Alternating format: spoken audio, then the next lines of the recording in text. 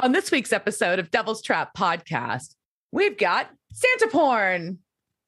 We talk about the newest metal band, Anti-Claus. When mixing your holiday cocktails this year, be sure that you can taste the pagan. And we give you the hottest take on the latest news story. Will the supply chain problems affect Amulet Prime? Let's do this.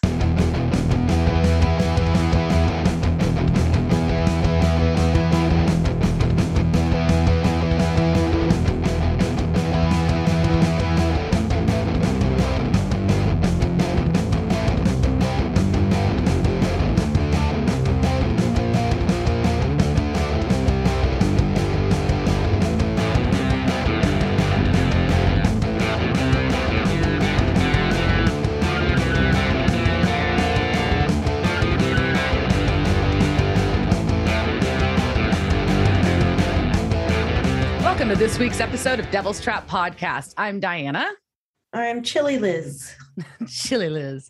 And this week we're going to talk about season 3, episode 8 of Supernatural, A Very Supernatural Christmas. Ching, ching, ching, ching, ching, ching, ching, ding, ding, ding, ding. There we go. There we go. That was my holiday spirit. Yay. I'm in a holiday sweater. I will tell you that. So, I mean, it's a holiday sweater with a demon and a cat on it, but it's still a holiday sweater. It is. It is. Whereas I go get fancy holiday nails done because that's what I do. Did you do your nails yet? That's not yet, is it?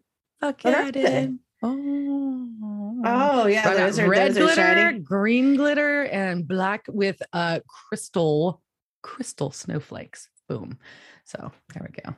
You're balling. That is definitely some baller nails. So what's up with you? What's up with you? I spent my weekend mostly baking because a fact about me, I don't do a lot of baking throughout the year. Once or twice I'll get like a wild hair and I make some cookies. But Christmas, I turn into a crazy person and I make a gazillion cookies and I give them to my some of our local friends and coworkers and things like that. That's my gifting thing that I do. And I don't know why I can't help myself, but I do this every year and I make myself crazy. But I spent literally all day Saturday baking, all day. Yeah. So tell our listeners, all two of them, how many different types of cookies you made on Saturday. So Saturday I made peppermint bark pecan dreams, which is a family recipe we've made every year since 1937. I made brown butter chocolate chip cookies. I made red velvet cake cookies, which I will turn into. I haven't yet. I got to ice them and turn them into sandwiches with cream cheese icing. That's a step I haven't done yet. Mm-hmm. And then I made sugar cookies from scratch too, and some of those I put the cinnamon candies on those. So, and then I still need to. I've already made the filling, but I've got to put together my Oreo balls. I got to roll my balls and dip them in chocolate. Everyone leaves some chocolate balls. And how many steps did you take in the kitchen on Saturday? I was at 9,700 steps in the kitchen. I had to change running. I was wearing running shoes so my feet and back wouldn't hurt. I had to change running shoes at one point in the day because I do have more than one pair of athletic shoes because my feet and back started hurting because I spent so much time on my feet. Yeah. I just wanted to emphasize crazy woman. But in also, she has a spreadsheet. She also has a spreadsheet with all the shit in there and tells it like when all the things have to go in. And she loves making that spreadsheet. She fucking loves it. There's a lot of checklists involved. Yeah. But we also had some fun this weekend. We went to a really fun Argentinian steakhouse with a friend on Friday night and went to this beautiful bar afterwards, all in Bishop Arts District. Chimichurri is the name of the Argentinian steakhouse, appropriately. And then that inspired. So we're having, anyways, I made chimichurri at the house now because I'm like, oh, I need some fucking chimichurri now. And then now I'm going to have to make it too, because now I'm just like, damn, this is delicious. I know. So, and then, I also had a chance to go to a little late afternoon girls brunch on Sunday. And, we popped into one of the super Christmassy pop-ups, in Bishop Arts as well, in Oak Cliff in Dallas. And it's called like Tipsy Elf. Yeah, that's what it is. And it's just like Christmas in your motherfucking face all over. And it's nice. Really fun. I appreciate that. Yeah. So yeah, what are you up to? You've been having fun. I am bundled up in an Airbnb in Brooklyn. I flew in Thursday. Thursday was not a ton of stuff because I was very tired. I had no sleep. And so a friend of mine got together and we just hung out at her place. And then we went and got tacos. And then there was bingo there that night. And it was just being hosted by this woman who I'm pretty sure had a failed improv career. And the only thing she could do now was like bingo. And there was like 5 people playing. And we played like the first round. And I'm like, look, I don't have a dauber or a troll. So this is just stupid. And, they were playing for like shots. And like, you know what I don't want right now while I'm fucking exhausted are shots. So but the tacos were good. And we had this is my friend who I made the Muppet of, and the Muppet came to get tacos with us. So she had a good time. Then Friday, we went to the Museum of Moving Image in Queens, and I got to see the Muppet exhibit, which is the Jim Henson exhibit that's on permanent exhibit there. It's so good. There's so like, there was a decided lack of monsters. I will complain about that. There were only a couple of Muppet monsters there, but they also had a special Dark Crystal exhibit. So they had like the amazing pieces from there. Like, oh my God, the costumes that these puppets were in, like how to have taken somebody like a year to make it, the amount of mixed materials and everything, all the detail in it was so good. There was also some chick who kept crying, and we're just like, she's like, I'm sorry to like, just, this is like such a moment. I'm like, don't give a fuck, man. Like, yes, the Gelflings are great. Like, I just need to get a picture of this. Can you like stop taking all your selfies in front of it? And they also had a Grinch exhibit, which comes up in this. So they had a bunch of all the like original cells that Chuck Jones did. And they're fucking amazing that they were like washed on acrylic. And so the colors were just like so popping out. And we just wanted, like, I couldn't figure out that green though, because of the green that he used for the Grinch, it was so consistent across all of them. And I was like, how did he keep that color so consistent? Did he have a formula? I must know. But so that was great. Then what did we do Saturday? Oh, Saturday we went to a fancy dinner at the Strip House because it's like a bordello meets steak, which had, it was like, yeah, you had us at Poorhouse. Yeah. They gave us the worst table in the house, which they told us. Like after they sat, they're like, oh, we're going to move this a little bit. This is the worst table in the house. I'm like, you just died, fuckers. Like, whatever. But the food was good. And then we went to fancy burlesque at Duane Park, and there are lots of aerialists, which made me happy. There was a contortionist who was just like badass. We also figured out that apparently the going out look right now, if you're a super urban lady, is pleather leggings and Muppet jackets. So all the Muppets from the Jim Henson's exhibit were apparently like someone broke in the middle of the night and made a bunch of coats out of them. And all the women in New York. You just mean floofy faux fur jackets. Yes. Although I was like, I really wish I had googly eyes. And you're like, oh, I bet Diana owns this outfit. And I probably do.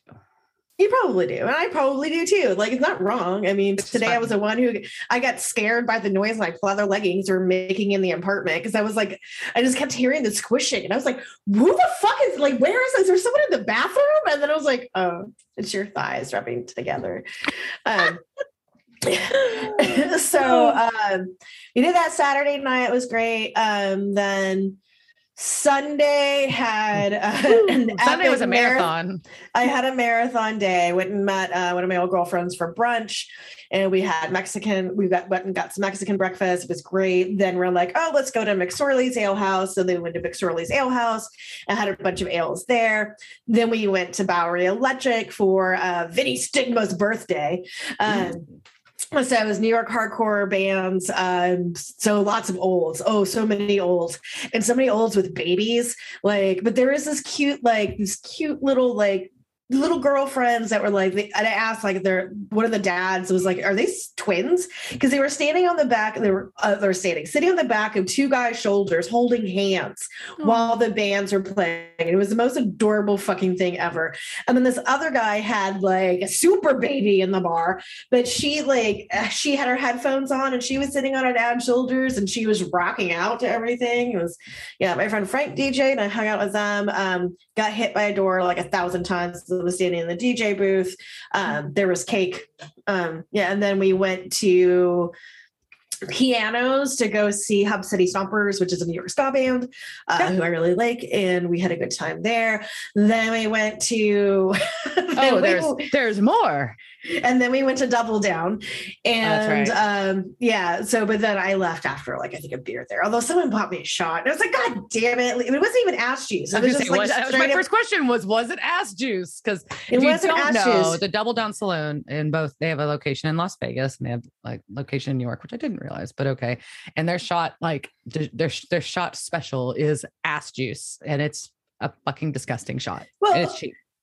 It's also Christmas, and so right now they have ass nog. Oh. So you can get ass nog if you would like. But it is one of my.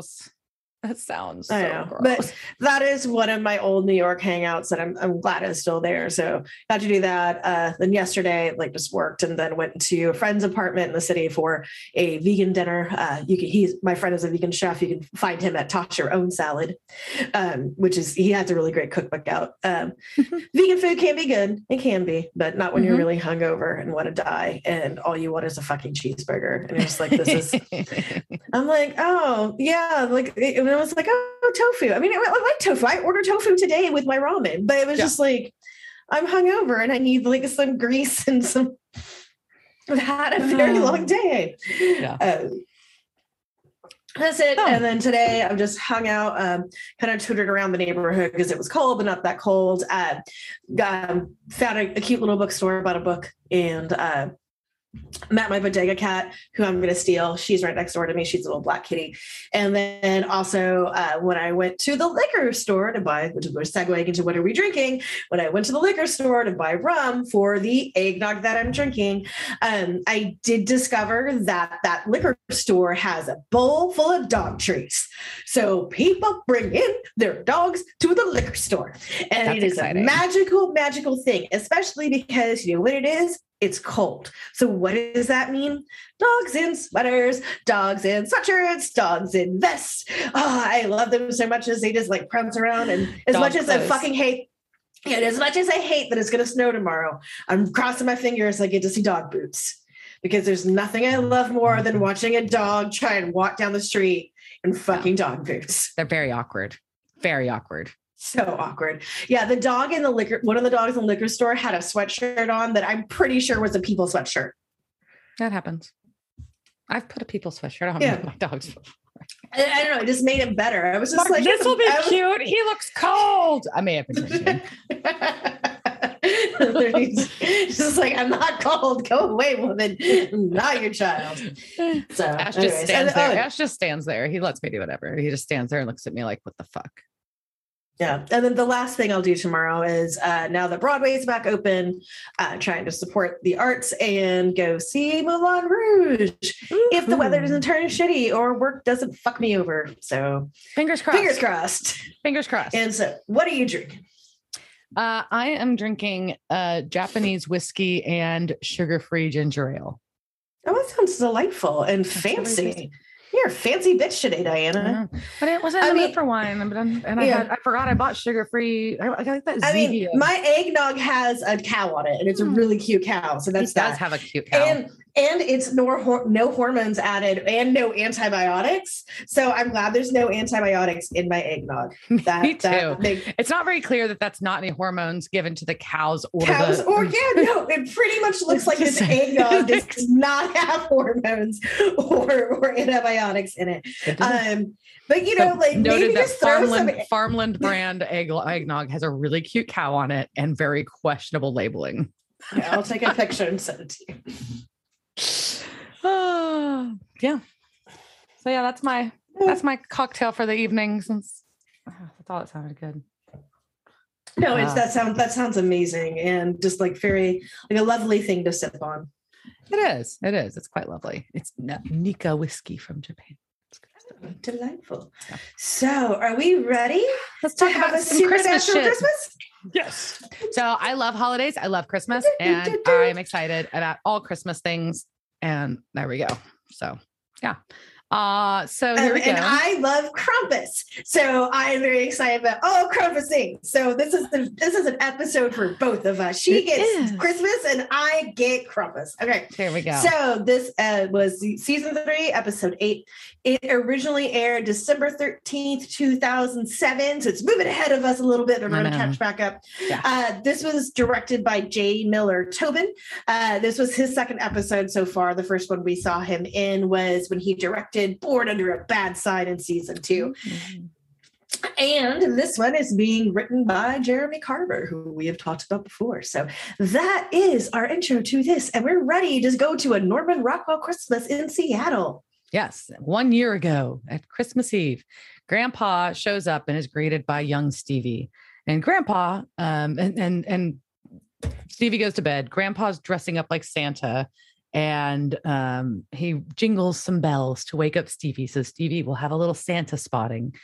And so Stevie's spying on Grandpa, as dressed as Santa, putting presents under the tree. But then there's noises on the roof, and Santa looks very concerned, aka Grandpa. And Stevie's just like, "Oh, it's reindeer." It's reindeer. But Grandpa's like, "The fuck is on the roof?" And sees like some like dusty stuff, falling down the chimney. So he goes to kind of look in the fireplace and be like, why is the fireplace having like shit falling out of it? This is a bad sign. And he's looking, and all of a sudden something yanks him up the chimney. And then you see a bloody boot fall down. Do, do, do. And at least for a while, the kid really thinks Santa went up the chimney. Yeah. Well, he's watching from his perspective. It just looks like Santa was leaving like normal. Yeah. So, yeah. So it was well thought out as far as the perspectives on that. It was pretty funny. Yeah. So then we cut to Michigan. Is it Ypsilanti? I just have it in Michigan. Well, the name of the city is Ypsilanti. So whatever that is.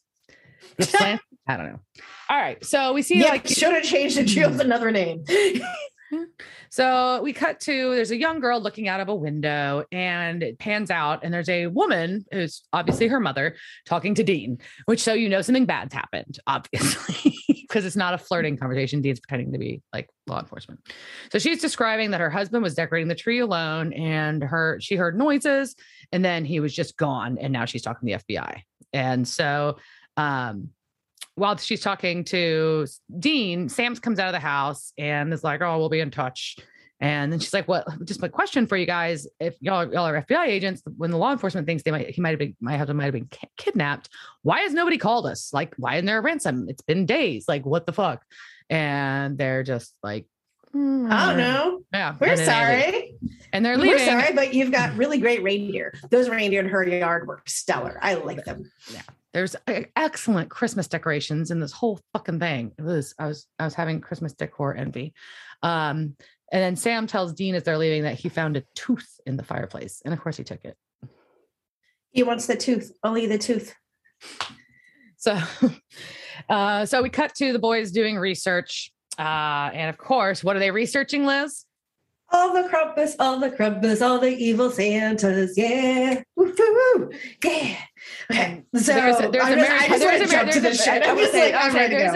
a good Mary Poppins joke in here too. Yeah. That Dean does not get, but Sam makes about chimney sweeps. What is it? Homicidal chimney sweeps. But anyway. Yeah. And that Dick Van Dyke is the one who's killing everybody. Yeah. Yep. So Dean finds out that the husband is the second man to go missing. Yes. And then he asks Sam for what his crazy idea is. Mm-hmm. Evil Santa. AKA and he starts talking about anti-claus. Which I will say. Did you check to see if that's a metal band? I have not looked it up. I guarantee you one of these is a metal band. I did not. Also, I had never heard anti-claus before. Yeah, it's used kind of because it's so it's a duality, right? Right. So in most of these things, in most of the ones we're going to talk about, this isn't lore. This is just me giving you fun facts about evil Santas because they're great. Yeah.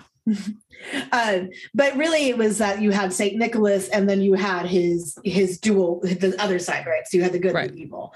But it's not always the case. So the ones that he's bringing up, he starts off with Belsnickel. So Belsnickel is also known as Peltsnickel and Belsniggle. I liked Belsniggle. That's a good one. Snickle. And Belschnickel. That's also. So he, and this is just straight from Wikipedia.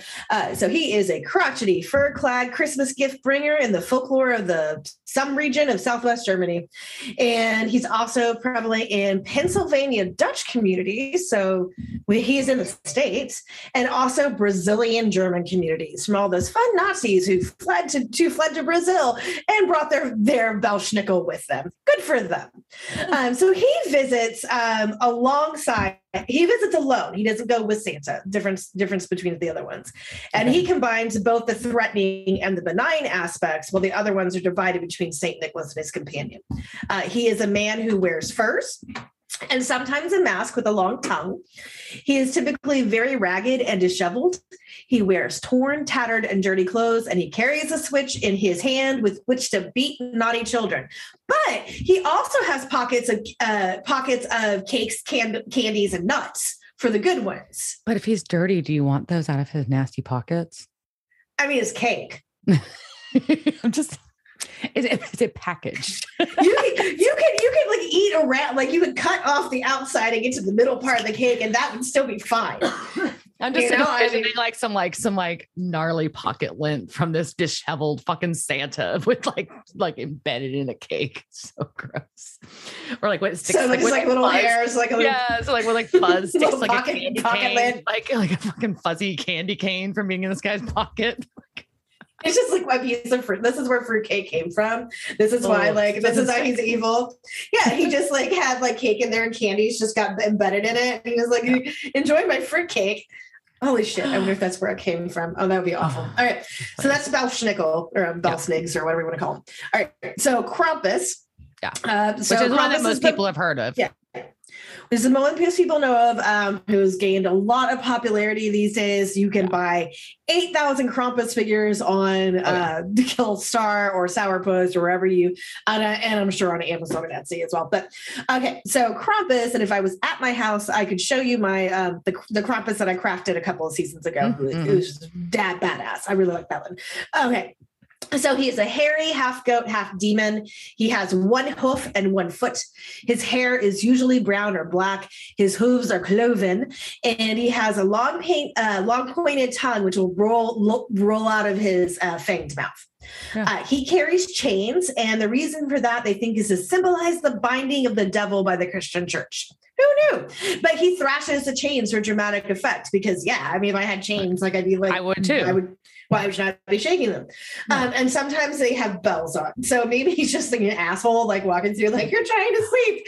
You're just going to shake all these things. Jingling chains and wearing bells. Fucking dick. Yeah. Right? Like he's an asshole. So more pagan origins are the Ruten bundles of birch branches that he carries with him and that he uses as a swap the naughty children with. Sometimes he appears with a sack or a basket strapped to his back, and that's to carry off the evil children for drowning, eating, or transport to hell. There is a very good meme running around this season of Krampus with some it's actually not children. They look like adults in a sack. And the one of them is so happy, and he's just like, Steve will never be nice again because he's really enjoying being in the sack. So the Feast of St. Nicholas is celebrated on December 6th, and preceding that, so we just missed this on Sunday, is Krampus night or Krampus Nacht. And so that's when he comes in the streets and he, swats you or carries off the naughty children. So there's lots of celebrations around the world for that, particularly mostly in Europe though.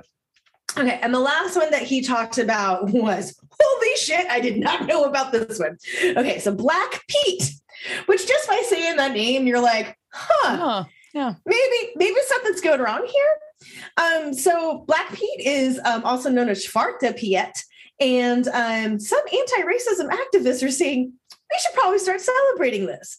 Okay, so as the story goes, is in Holland, it's Sinterklaas, not Nicholas, but Sinterklaas.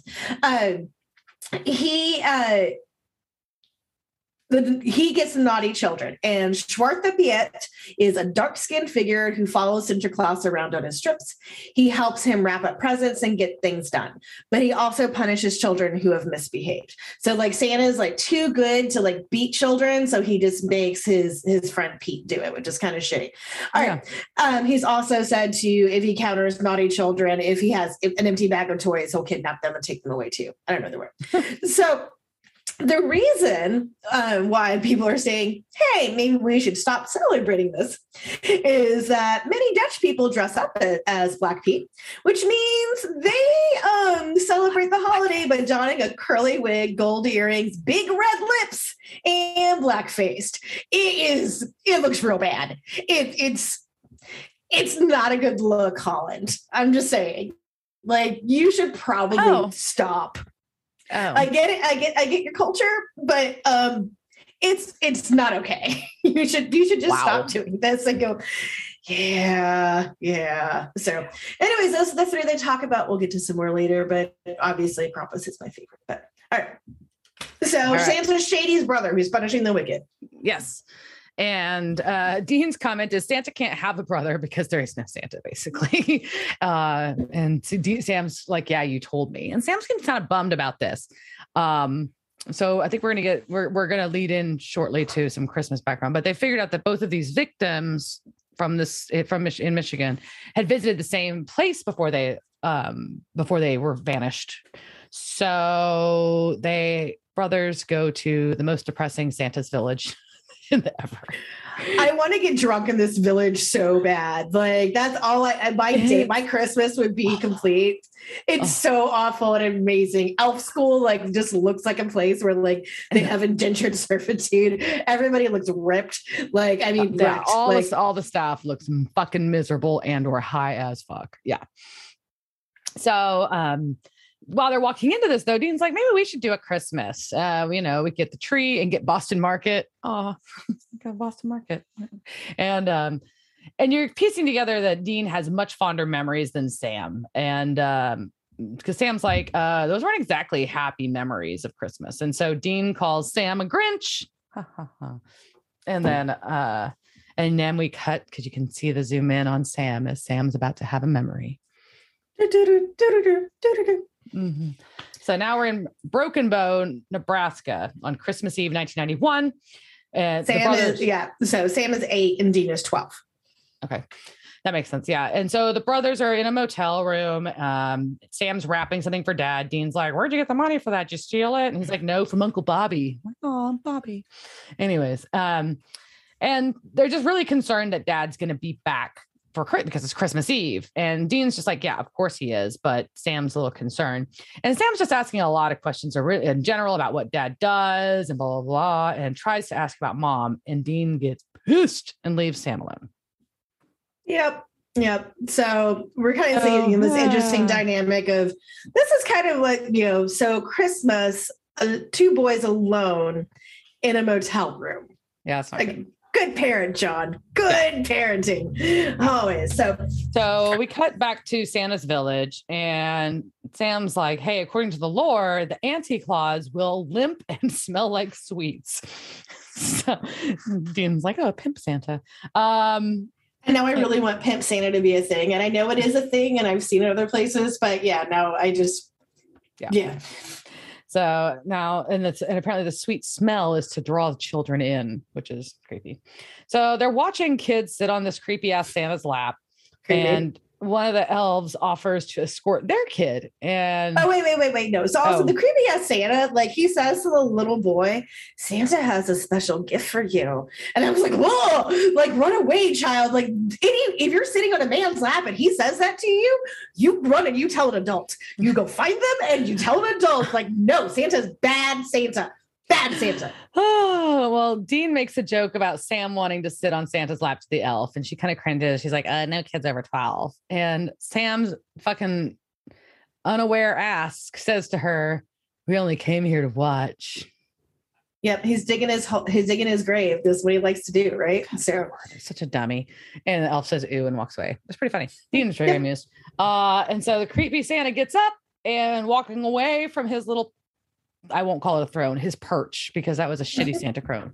His chair. It was just his chair. His chair. It was just a chair. Or his stool. And he has a limp, and he walks past them and he smells like sweets. So they're like, well, fuck. But they also said it could be Ripple. So it could be booze. Yeah. Anyways, so they're staking. They got to stake out the Santa now. Another covert stakeout is about to happen. Which, like, they're in Baby, facing the trailer that's the Santa lives in on the Santa's Village property, and they're like 20 feet away from his trailer, and just sitting. And there. There's nobody else there. Like, there's no other cars. They're just like, yeah.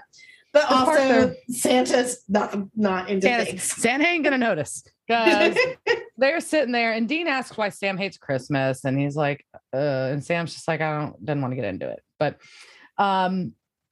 so when one of the really funny, creepy Santa gets up and closes his curtains, and Dean calls him Saint Nicotine, and I thought that was a very funny, clever line.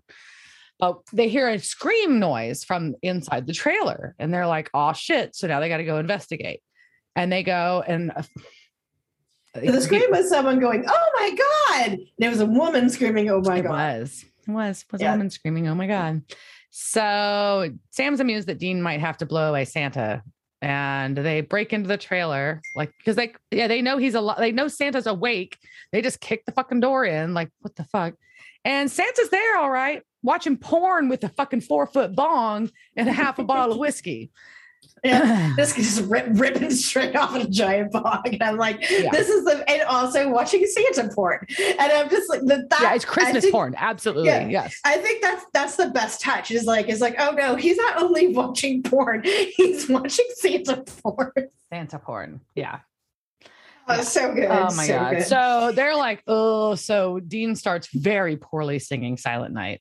Very poorly. And drunk Santa thinks it's awesome. Yeah, he thinks it's amazing. Sam jumps in, and so they're basically pretending to be carolers. Drunk Santa doesn't even think anything of it, and they leave.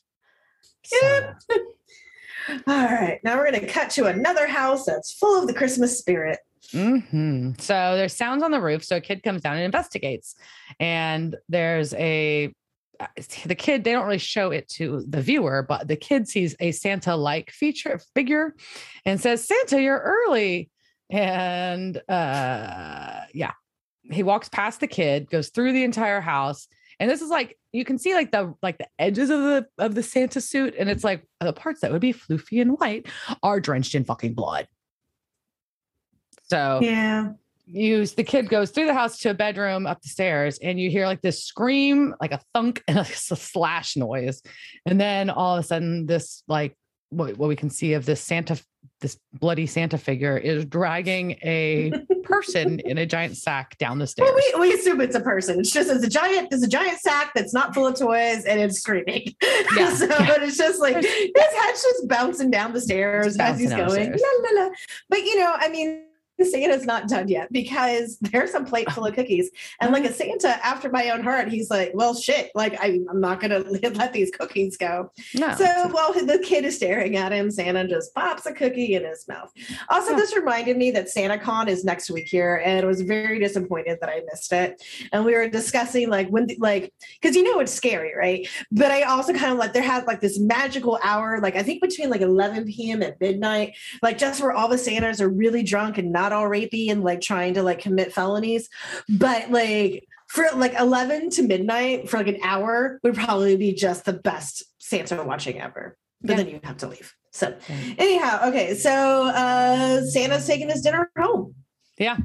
So he did a pickup off of DoorDash. So so we cut back. So it's the next day at this house, and Sam and Dean are there talking to the woman, and it's like, so Santa took Dad up the chimney.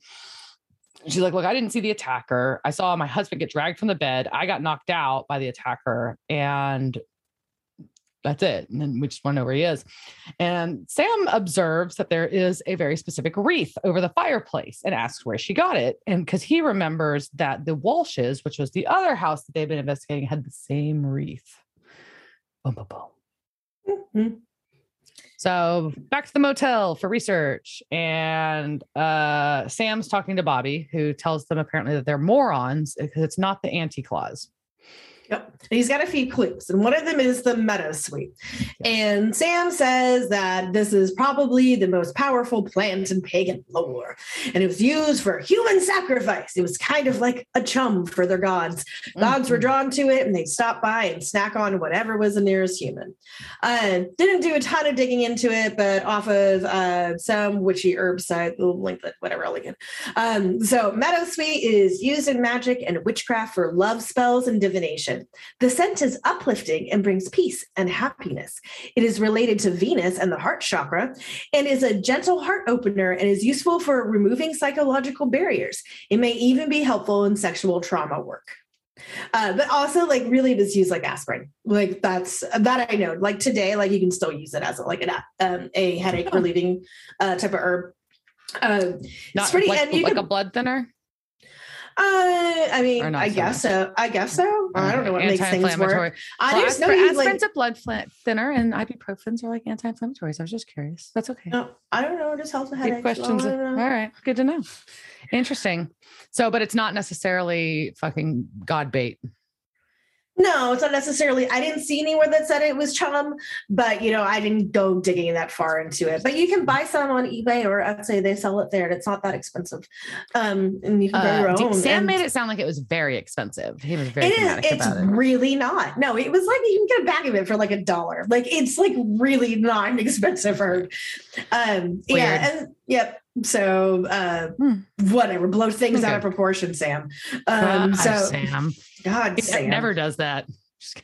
Yeah. So then, like, as he's explaining this, Sam fills Dean in on the scary truth that, oh my God, all things Christmas are based on pagan traditions. Yeah, which shit. As someone who personally has some love of holidays, deep love of holidays, and is consider myself a non-practicing religious person, I fucking know that this is all like pagan symbolism. Like, come on. They tell you this shit in elementary school. Like, it's not, this is not rocket scientist, Dean. I guess maybe you didn't go to the school where they did that. But so what they bring up, though, is that it's Hold Nikar, god of the winter solstice. And that when you sacrifice it to him, you're going to get mild weather like they're having now. So, right. Because it's not snowing in Michigan in fucking December, which is a big deal. Right. So as I have coworkers who are there, it's very much snowing in Michigan right now. So I couldn't, like, most of the things I found were references to this episode, which thanks for, all your great research, people, but sometimes you fuck up my algorithm. So anyways, but this, I wanted to quote from this one because I love where this comes from. Okay. This comes from The Psychedelic Secrets of Santa Claus by Dana Larson in Cannabis Culture magazine. All right, then. All right. So most religious historians agree that St. Nicholas did not actually exist as a real person and was instead a Christianized version of earlier pagan gods. His legends are mainly created out of stories about the Teutonic god called Hold Nikar, known as Poseidon to the Greeks. This powerful sea god was known to gallop through the sky during the winter solstice, granting boons to his worshippers below. When the Catholic Church created the character of St. Nicholas, they took his name from Nikar and gave him Poseidon's title of the Sailor. There are thousands of churches named in St. Nicholas's honor, most of which are converted from temples to Poseidon and Hold Nikar. Bullshit. Sorry, that's complete. That is just fucking not true. I don't know how much you're smoking cannabis. Look, I love this the idea that yes, all these churches used to be temples to Poseidon. But no, he was probably with Santa ripping off that bong. And they're just like, man, you know what? Like, this church used to be a temple to Poseidon. And they're like, yeah. Anyway, so Hold Nikar also became associated with Satan, aka Old Saint Nick. So, all right, so that's Hold Nikar. So who we will meet maybe sort of later. So now we're going to go on to them doing some things that are kind of great.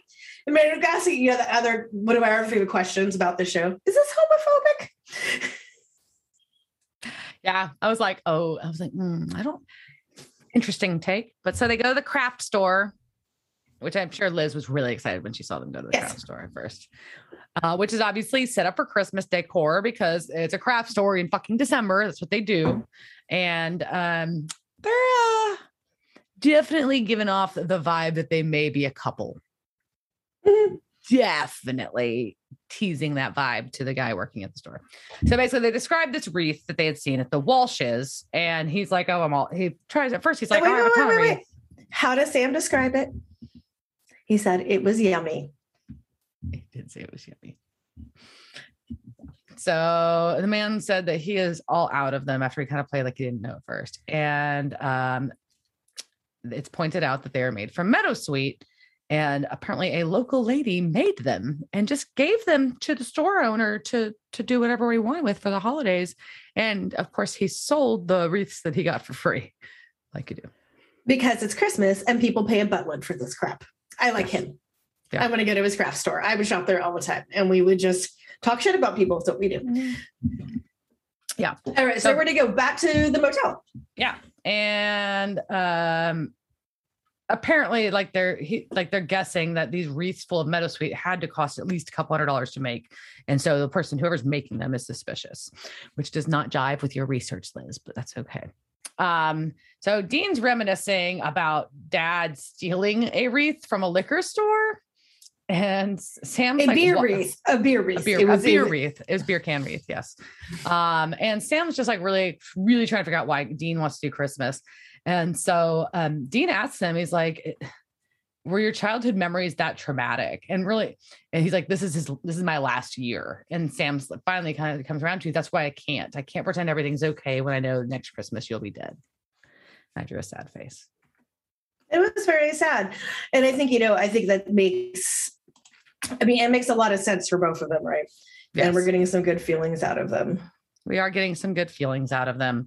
So we get another memory scene from our good old Sam about the same Christmas that we were visiting before. And so Dean had run out and left Sam by himself, and he comes back to the motel and has a bag of like fast food or snacks for them. And Sam busts out with, I know why you have a gun under your pillow. And I'm like, oh, this is questionable. Why does this child have a gun under his pillow? But anyways, and Sam's like, and I know why we lay salt down. And Dean's like, no, you don't. Sam pulls out Dad's journal. So Sam's been doing his own research again. So he does. It started early, Dad. And so he asks Dean if monsters are real. And so Dean basically makes Sam promise not to tell Dad that he knows this, but that calls Dad a superhero. He fights monsters and almost everything is real except for Santa. And Sam's just worried about monsters getting him or Dad because they got Mom. And Dean just insists, no, they're fine. Sam's just crying, but Dean just insists Dad will be there for Christmas. So that's it. Yeah, but no, I think this is a really good insight. It's sad. Sam crying himself to sleep is awful. Yeah. These two young actors are fucking fabulous, though. Yep. I think, even up to this point, they're just doing a really great job. They're believable as Sam and Dean. Yep. They both have they're so good. Personality attributes are there. Yeah, for sure. Yeah. Oh, sure. So now we're gonna pivot to the house that Christmas vomited on. It's fucking amazing. I want this exterior decor. Anyways, and so this is the Kerrigan house, and it is very well decorated. So Dean says to Sam, though, can't you just feel the evil pagan vibe? Which is actually, I'm pretty sure what people when they walk to my house. Only they're not being sarcastic. Yeah. They're really like shit. There's an evil pagan vibe. So they get to the door, and the only thing I could think of to describe, and maybe I just didn't have the words. I just was like a June Cleaver type vibe, but I don't even know if that's accurate. But it was very 1950s. 1950s housewife vibes. She's just adorable. She is totally adorable, totally sweet, totally hospitable, answers the door. They tell her they were admiring the wreath that she made and she likes to use the word fine, but not oh, that's fine, but something is fine as in high quality or very nice. And there's this about both of these, her and her husband, who walks up at the end of this, which is really weird. She just describes how a nice meadowsweet smells. It's just a fine. It's fine. It's fine. And then her husband comes to the door. Then Madge, we never learned the name of her husband. He just goes by Mr. Kerrigan. Mm-hmm. But he also looks like Ward Cleaver. So you've got Ward and June. And he's got a pipe. He's got a pipe, and he's also fucking adorable. And clearly they are evil. Like, you just can't look at this couple like, yeah, who would do anything with this couple? I'd be like, nope, fucking evil. They are not good. No. And he offers peanut brittle, and he says fine a lot too. It's a fine wreath. Like fine. It's very weird. Anyways, it was just a weird writing choice. And I'm not saying it was a bad writing choice. It was probably a good writing choice. I just thought it was very distinct. Yeah. To me, it stood out. So anyways, we cut back to the brothers, and Dean is frantically making steaks, apparently out of evergreen, because that's what you have to make them out of to kill these guys. And Sam pieces together that the Kerrigans lived in Seattle last year, where the 2 abductions happened there. And that all the holly stuff around their house was not actually holly, it was vervain and mint, which he calls serious pagan stuff. Serious pagan. Like, my mojito is so fucking pagan. Like, let me tell you, all the demons I summon every time I mix that rum with some muddle and some mint. Oh my God. So pagan-y. Pagan. You get that pagan-y tang. That extra tang is paganism. So anyways, we cut back to the brothers at the Kerrigan house, and this is always bizarre to me. It's kind of like when they kicked in the door at the fucking Santa trailer, even they don't give a fuck. Oh, they might be home, they might not. Let's just pick this lock and walk around in their house. Fuck it. Yeah, we're just good. This is how you get shot in Texas. In case you were wondering. Yeah. Don't do that. I'm just don't do that. Don't do that. Don't come wandering in my house, please. Yeah, no. I'm like, that's not a check who's there. That's a boom. Oh, that's who's there afterwards. Yeah. So weird choice. Anyways, okay. So we walk in and we see their plastic covering the couch. So clearly, evil. Yes, they're crazy. They're crazy. Obviously, evil people if they have plastic covers on their sofa, definitely. And it's a very well decorated house. And there's some food sitting on the table. And I'm like, I bake a lot, but you still cover your shit before you go to bed, bitch. Anyways, it's annoying. I was like, why are these pies sitting on the table still? Ugh. So Sam finds the basement door because obviously they have to go to the basement because obviously that's where some fucked up shit is because that's what basements are for. Yeah. And there's blood smears and bloody bones laying all over the place and a bloody Santa boots and a bloody sack and a bloody saw. And then there's something in the sack and a Santa. Don't look at the sack, Sam. Don't look at the sack, Sam. Why are you looking at the sack, Sam? And as soon as he touches it, it moves. And I fucking jumped off the sofa. In case anybody was wondering. And then all of a sudden, Madge is there and grabs him by the goddamn throat and picks him up. And she real strong. She's strong. Well, that's what I say. She is a god. So maybe she doesn't need to cover up her sweets and her baked goods. Maybe she just goes la, la, la. And then they're just protected. Lucky bitch. So, and as she's holding Sam up by his throat, the husband knocks out Dean. And Sam's flashlight kind of glanced across both of their faces and they look like total ghoulish when the light hits them. It was crazy. Yeah. So they go from being it was a really good contrast. They're perfectly coiffed look. Very polished. Coiffed. Not quiffed. I didn't say quiff. Coiffed. You did. You said quiffed. Coiffed. They were psychobillies. That's what they were. They had their quiffs. They were perfectly, but they were very polished. And then you see this flashlight go across their faces and it's their eyes are just black pits and their faces all crinkly. It's crazy. And so she knocks Sam out. That's what happens. And they wake up tied to chairs in the kitchen area. I started just calling them Mr. and Mrs. because my notes were getting out of hand. That was just easier. And I think I've got Mr. and Mrs. God is what it says in one spot, which is really weird. I just realized that. So anyways, basically they know they're hunters. So the Mr. and Mrs. know that the brothers are hunters and that they're there to kill them. And she's like, we used to take 100 tributes a year and now we only take 2 or 3. And the husband's pipes in. He's like, well, the Hardy Boys here will make 5. So not helping husband. Not helping, but I mean, that seems I appreciate this justification. I'm like, yeah, I used to have I killed hundreds of people. Now I only killed 3. It's a big, that's not bad. She's cutting back. She can't go cold turkey. There's no God sacrifice nicotine patch. Yeah. So they've got to follow their rituals though. They can't just eat them up. They've got to go through their rituals. And apparently she lied about being out of Meadowsweet because Sam tries to make well, you're out of Meadowsweet. You can't do that stuff. And she's like, nope, got some right here. So she lied to them about being out. And she puts that on her neck. And then, oh no, those are really pretty necklaces, by the way. I would wear that necklace. It was pretty cool. Little neck, U-shaped thing. Yeah. And, anyway, so now they've got to do a bloodletting. And so, the husband cuts Sam to put blood in a bowl. And unsanitary. Yeah, very unsanitary. Dean calls him a son of a bitch, and he comments how they used to be worshipped, and that Jesus character is the hot new thing in town. The husband says. That's not as funny. Anyway, so and she goes on a rant about how basically they've been doing this for 2 millennia. They assimilated. They got freaking mortgages. They play bridge and blah blah blah. So they're trying to once again justify what they do and hey, this is our cover. Leave us the fuck alone. But obviously we can't let you go because you're hunters and you'll come back for us. So we have to kill you. And anyway, so she goes to do the bloodletting on Dean's arm, and Dean calls her a bitch.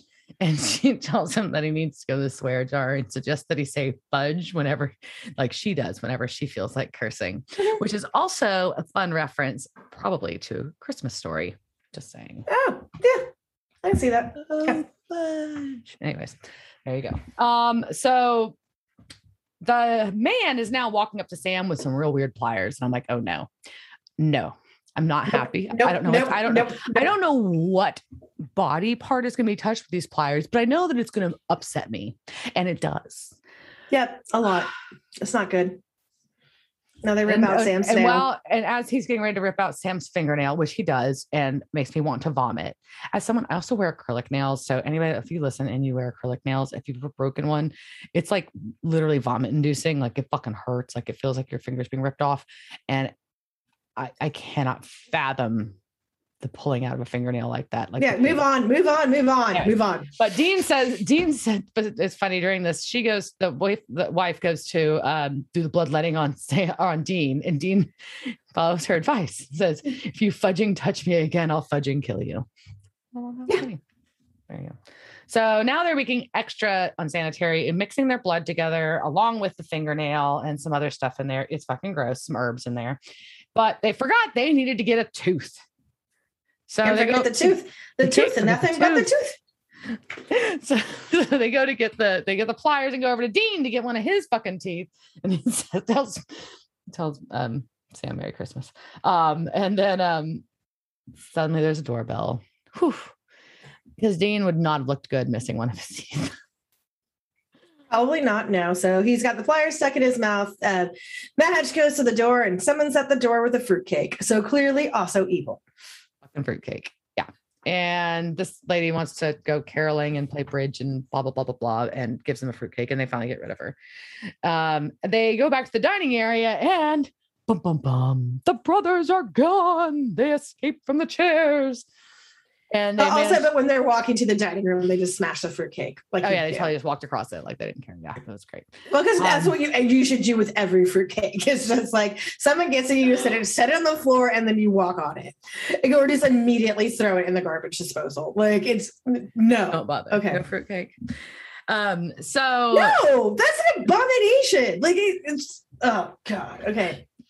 Right, so the brothers utilize the architecture, the interior layout of these older homes to their benefit because all these older homes, like this house has a lot of small rooms with a lot of doors, with a kitchen that has 2 doors to get into the kitchen instead of this is not an open floor plan, motherfuckers. So they are able to close these gods into the kitchen briefly. And since their stakes are not accessible to them anymore, that they cut from Evergreen because they're in the basement down, which is access through the kitchen, they decide they need to take down the motherfucking Christmas tree. It's good improvisation, man. Let's knock it down and start making new stakes. Yes. Yep. And then we get and then the gods break through the door and we get a massive drag out fight. And Madge is very upset. You little thing. I love that tree. Yes, she's not happy. And her and Sam get into it and he fucking stakes her. And while Mr. God is distracted, Dean stakes him. And then they die together. And it's kind of sad. They've been together for hundreds of years. Thousands, you know? So, I mean, that's a long time to put up with somebody. That's true love, man. Like, here's to Madge and Mr. Kerrigan, whoever the fuck your first name was. They said, according to the internet, his name is Edward, but you're right. They don't ever say it on the show. No, in the transcript, I looked, and in the transcript, it's just Mr. Kerrigan. Weird. IMDb said something different. How dare you, IMDb, you lying sack of shit. You're just making things up. I don't know. Making things up for sure. Probably. Yeah. So we cut back to the memory of this Christmas in 1991 with the brothers, and it's snowing. And Dean wakes Sam up and says, "Hey, Dad was here. Look what he left." And there's presents. So Sam's kind of like, "What the fuck? Why didn't Dad wake me?" He didn't say what the fuck because he's a child at this point. Sorry. Yeah. He's like, "Why didn't Dad wake me up?" What the fudge? Right. There you go. "Why didn't Dad wake me up?" And Dean's like, "Oh, he tried. He totally tried." So Dean tells Sam just to go dig into the presents, and it's a Barbie. So you know that. So Dean makes some crack about how Dad probably thinks you're a girl. Sapphire Barbie. And then the other present's like this sparkly baton, which I had. Yeah, I think I had one like that too, with the sparkles on the end. Streamers, there were sparkles in the inside that were just like not sparkly. It was just like, well, I think I had one that had like the lava liquid lamp type and glitter. Effect. Yeah, the liquid and glitter in it. Mm-hmm. Yeah, and then I'd be like, "Look at me, I'm a baton girl," and then I would twirl it between my two fingers, and I'd be like, "That's all I can do." But then I would like try and do other things with it. Yeah, I was very excited about baton twirling. Yeah. So obviously Sam knows that Dad wasn't there. He asked where Dean got the presents, and Dean admits it was like from the house at the block, but didn't realize they were chick presents. So this is a weirdly like sad but sweet scene in a lot of ways, because it's kind of like, that's fucked up. You stole some kid's Christmas, and your fucking dad no-showed on Christmas, but Dean tried to do something sweet for his brother. Yep. So there's that. And then Sam gives Dean the present he meant for John. Mm-hmm. And it was an amulet. And this is the story of how Dean got his amulet. Mm-hmm. Oh, so the amulet that he wears till the end of season 15. Wow. Maybe. Spoiler. I don't know. Anyways, Mm-hmm. So yeah, I think that's, I mean, it was really interesting tie into just the character itself. And then also just kind of more of that dynamics of what Christmas was like for both of them. And they were both really trying hard for each other. Right. So yes, that's going to lead us to the present day, or present then day. So we're going to go back to the motel and Have Yourself a Merry Little Christmas is playing as Dean walks in. And Sam has decorated the motel room all Christmassy and has eggnog. And apparently the eggnog's real strong. And was legit strong. So I sent you a link, and I'll post a link in the show notes as well. So that was actually spiked eggnog, and Jared spiked it on Jensen as a joke. And so then that face he made was because he didn't know. They kept it in the shot, so he did not know it was on there. That's funny. And then they continued to drink eggnog for the rest of the scene, and were very drunk by the time they were done filming. That's funny. Yeah. Yep. So Dean asks Sam what made him change his mind about Christmas, obviously. And anyways, and they decide to just exchange presents. And everything is from like the local gas mart, which is pretty funny. But so Dean gives Sam two skin mags and shaving cream. And Sam gives Dean a candy bar and motor oil, aka fuel for me and fuel for my baby. Oh, very nice. But Diana, what are some of the other presents that they could have gotten each other?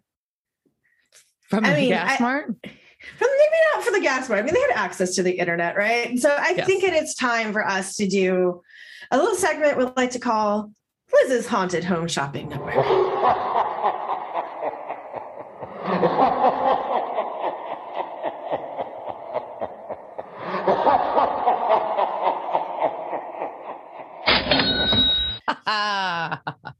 because it's Christmas, I wanted to give you guys like, hey, maybe you still need some ideas for the holidays, right? And I was like, we're going to go through some price ranges, all these things you can find in the lovely world of eBay.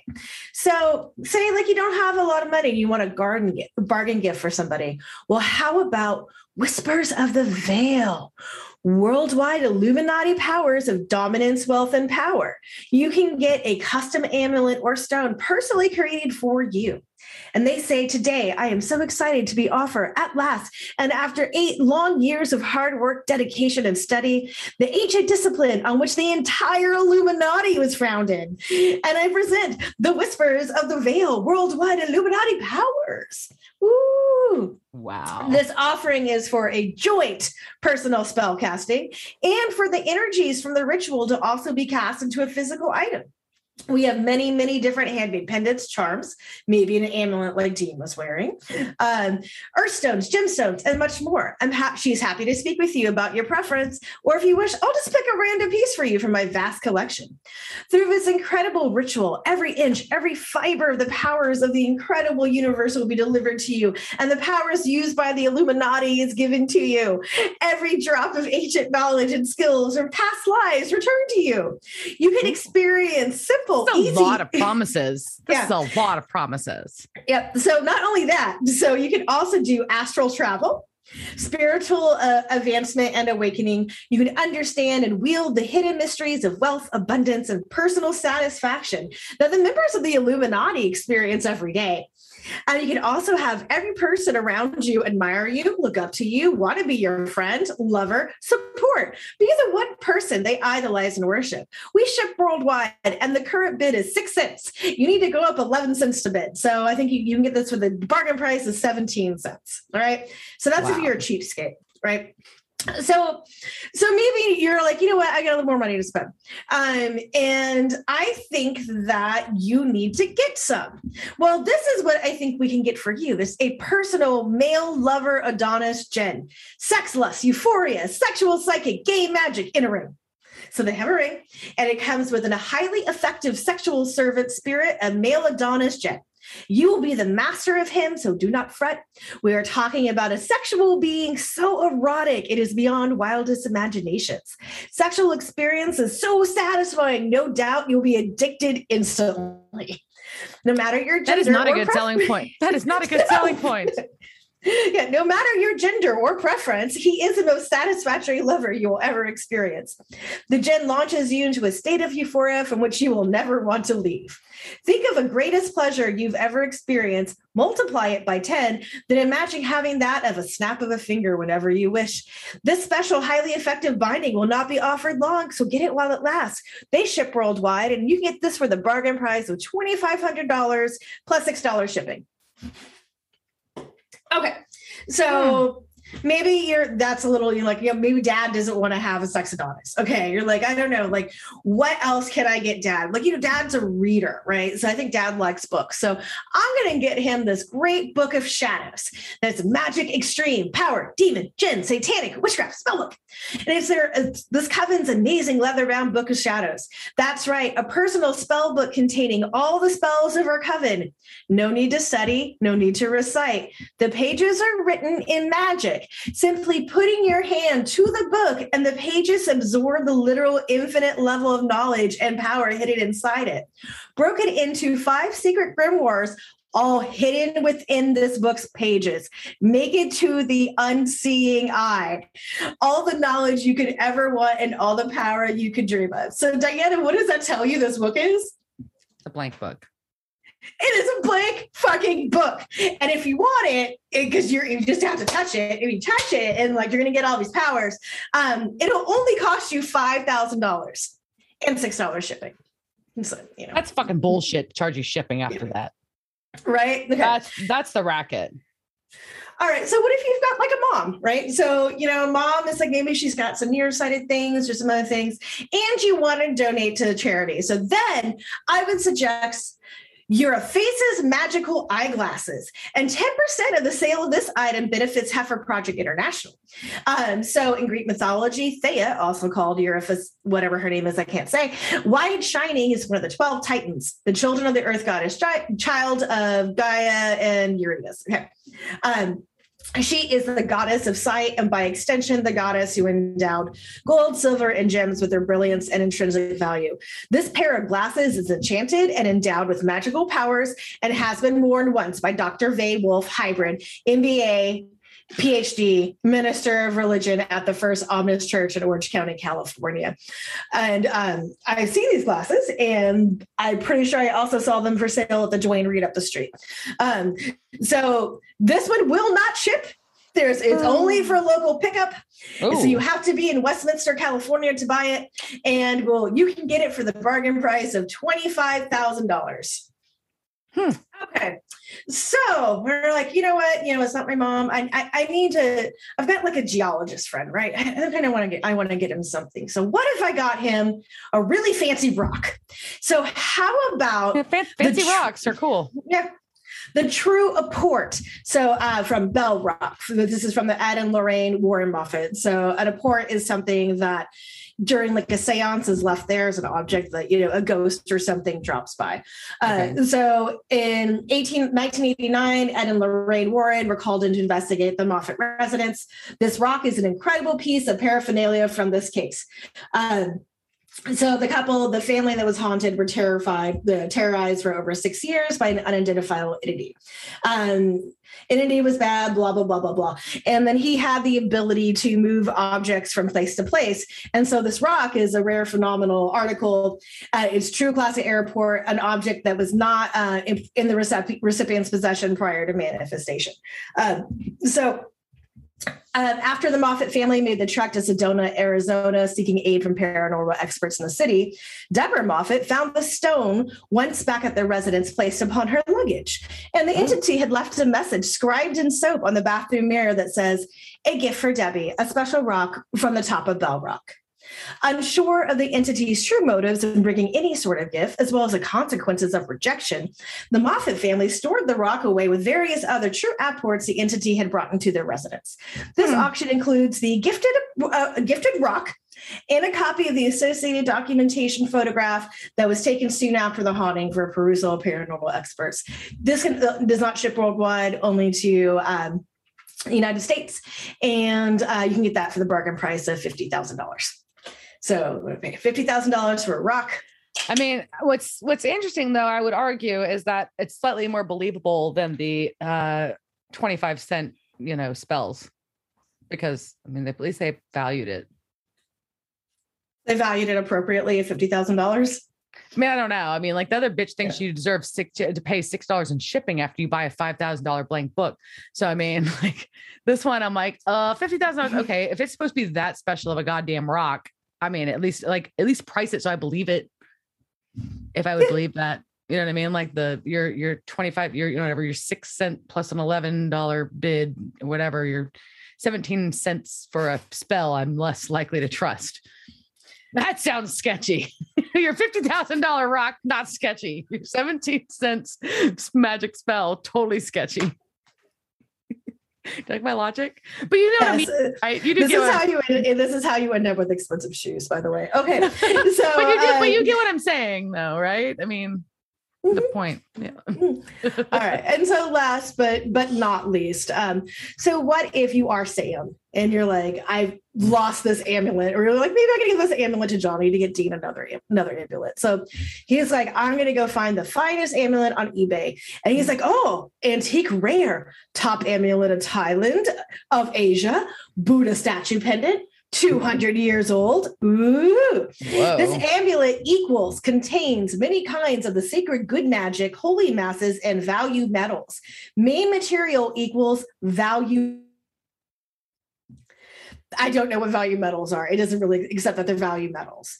So It was made by Somjit-tu, the ranking from the ranking temple of Thailand. He had been a very famous monk of Thailand about 200 years ago until now. I didn't write that sentence. I don't really understand if he was like famous 200 years ago, but now he's not famous. But is he 200 years old? I mean, like, what the fuck are they trying to say? He was the builder and creator of himself with hands, handmade. And he prayed the good magic spells by himself for own ritual. Can protect you from ghost, daemon, devil, a devil. That was just a devil. Oh, devil. Vampire, oh, zombies. You silly little devil. You're devil. Vampires, zombies, and evil, danger, black magic. Help you to success everything and prosperity and lucky and rich and wealthy. If past ritual to pray the good magic spells by the very famous monk, it's very beautiful and perfect. Reality of life. In today's world, there are many, the evil, mystery, and the black magic and the danger that we can't see and can't forecast. So if you have enough money to buy the good magic talisman amulet, you should buy it for protect you. Don't hesitate to buy until you encounter with those things, the evil, mystery, and black magic and the danger. Buy without the protection thing, the good magic talisman amulet for you. Then you will regret that. ... At that time, you should buy it. The good magic talisman amulet. And he does ship worldwide. And you can get this for, what you got lying around in your house. $5,800,000 plus $1,000 shipping. That's that's fucking petty. Your $1,000 shipping? That's fucked up, man. It makes me angry. Like, if I spend $50, I get fucking free shipping on some shitty makeup on the internet. Like, maybe you need the promo code. Like, do I get a promo code? Right? Like, what's the fucking promo code for your stupid amulet? See, but like, once you get, if I'm giving you $5 million amulet, for a fake magic amulet, then you don't get to my fucking $1,000 shipping. Well, but maybe like after you get the amulet, then you never have to pay shipping again. Maybe it's like an Amazon Prime thing, and like you just rub it, and like you get free shipping everywhere you go. Amulet Prime. Like, oh. Do they hand deliver it for $1,000? Like, you can buy a fucking flight. Yeah, I think you also buy. I think you get a country. You may actually get Thailand with this. You get Thailand. It's not really buying the amulet, and you get Thailand. Yes. But this is actually maybe just like a small village in Thailand. You get a floating boat in the river. Oh my god! Right, so that is the end of Liz's Home Haunted Shopping Network. May you guys find all the gifts for your family and friends for whatever holiday you choose or not choose to celebrate. Yay! All right, so we're gonna go back, and the brothers touchingly are saying "Merry Christmas, bro." Yeah, yep. And so they watch the game. Yeah, they cheers, and Sam looks like he's gonna say something, but then he's just like, "Do you just want to watch the game?" And then they smile and they watch the game, and it starts snowing because the god's dead. Yeah, because they killed them. Yep, that's true. And I'd be like, "Can we bring him back? Like, I really want to shovel the sidewalk. Like, this seems like a pain in the ass." Pretty much. Yeah. I did make a couple of notes on our cast from this episode. Funny enough, Mr. Kerrigan, who was played by Spencer Garrett, was actually been in like a ton of stuff. I thought he looked vaguely familiar, but he's been in a ton of stuff. But a couple of notes that I thought were like interesting specifically were he was Alan Kincaid in Once Upon a Time in Hollywood. He was Ted Coldwater in The Magicians. He was Senator Lethbridge in Thank You for Smoking, which is a movie I adore. And he was a White House aide in Air Force One. Sorry. And then Marilyn Gann, who played Madge Kerrigan, she's been in a bunch of things also, but the one that stood out that I thought I would share was in the original miniseries of It. She was Mrs. Winterbarger. So she was in one of the main characters, or not main, but she was a character. Yeah, a big character. Yeah, feature. And then the grandpa that we see in the first scene that dies. Well, yeah, like the first one we see get taken. He's been in a shit ton of stuff too. And like, there's a lot of like overlap of things they're all in together and stuff. It's kind of interesting, but he was in a bunch of several episodes of Outer Limits. He was on a few episodes of X-Files. He was Preston in First Blood, and he was the judge in 3,000 Miles to Graceland. No one like major or tied to a lot of things we're like super into, but enough fun references that I thought I would share. Those are good. Yeah. That's it. So this was a very supernatural Christmas. Oh, and it also started off with some really great title cards, and hopefully Diana will be able to legally download those and share them with you for your enjoyment. I mean, not illegally. I mean, all with all fair use rights, and of course, yeah, of course, always. So yeah, so that's all I got. It was a fun Christmas episode. I mean, it was sad watching their childhood stuff, but overall the episode was really sad. Or sorry, really fun. Those little parts were sad. I liked the episode. It was fun, but those parts were super sad. I think they did. Yeah, I think they did a very good job of having some sad exposition and also some moving of the storyline forward too a little bit too. Because this is a different take on this Dean. You also kind of see this as like after the last one, Dean's getting like acceptance that this is probably going to be his last year of Earth. So it sounds weird, but so he's moved on to I guess the acceptance stage of grief. Right. And trying to experience things instead. Yeah. And I think that was an important part of this too, is that they've had so much contention between them and it's always been about fighting and butting heads about it all. This was more about them kind of remembering how much they depend on each other, which is bad in some ways, but also really important about how they always look out for each other kind of a thing. I thought it was kind of an important reminder for both of them. Does that make sense? Yeah, for sure. But also I just like Christmas shit. So I was really excited. I like Krampus, so I was very excited. All right. Well, now I'm gonna go like lie and rub my tummy and wish I hadn't drank eggnog. All right. Well, cheers, jerk. Cheers, bitch. Thanks for listening to this week's episode of Devil's Trap Podcast. Be sure to follow us on Instagram, Devil's Trap Podcast, Twitter, Devil's Trap Pod, or you can email us, devilstrap@devilstrappodcast.com. Don't forget to subscribe, leave reviews, and share it with all your friends. We're available at all your major podcast listening devices, or you can always find us at devilstrappodcast.com. Thanks. Devil's Trap Podcast is a Don't Be a Dick production. Meow. Intro music, arrangement and performance by Dave Cox. Piano arrangement and performance by Bobby Orozco. Meow.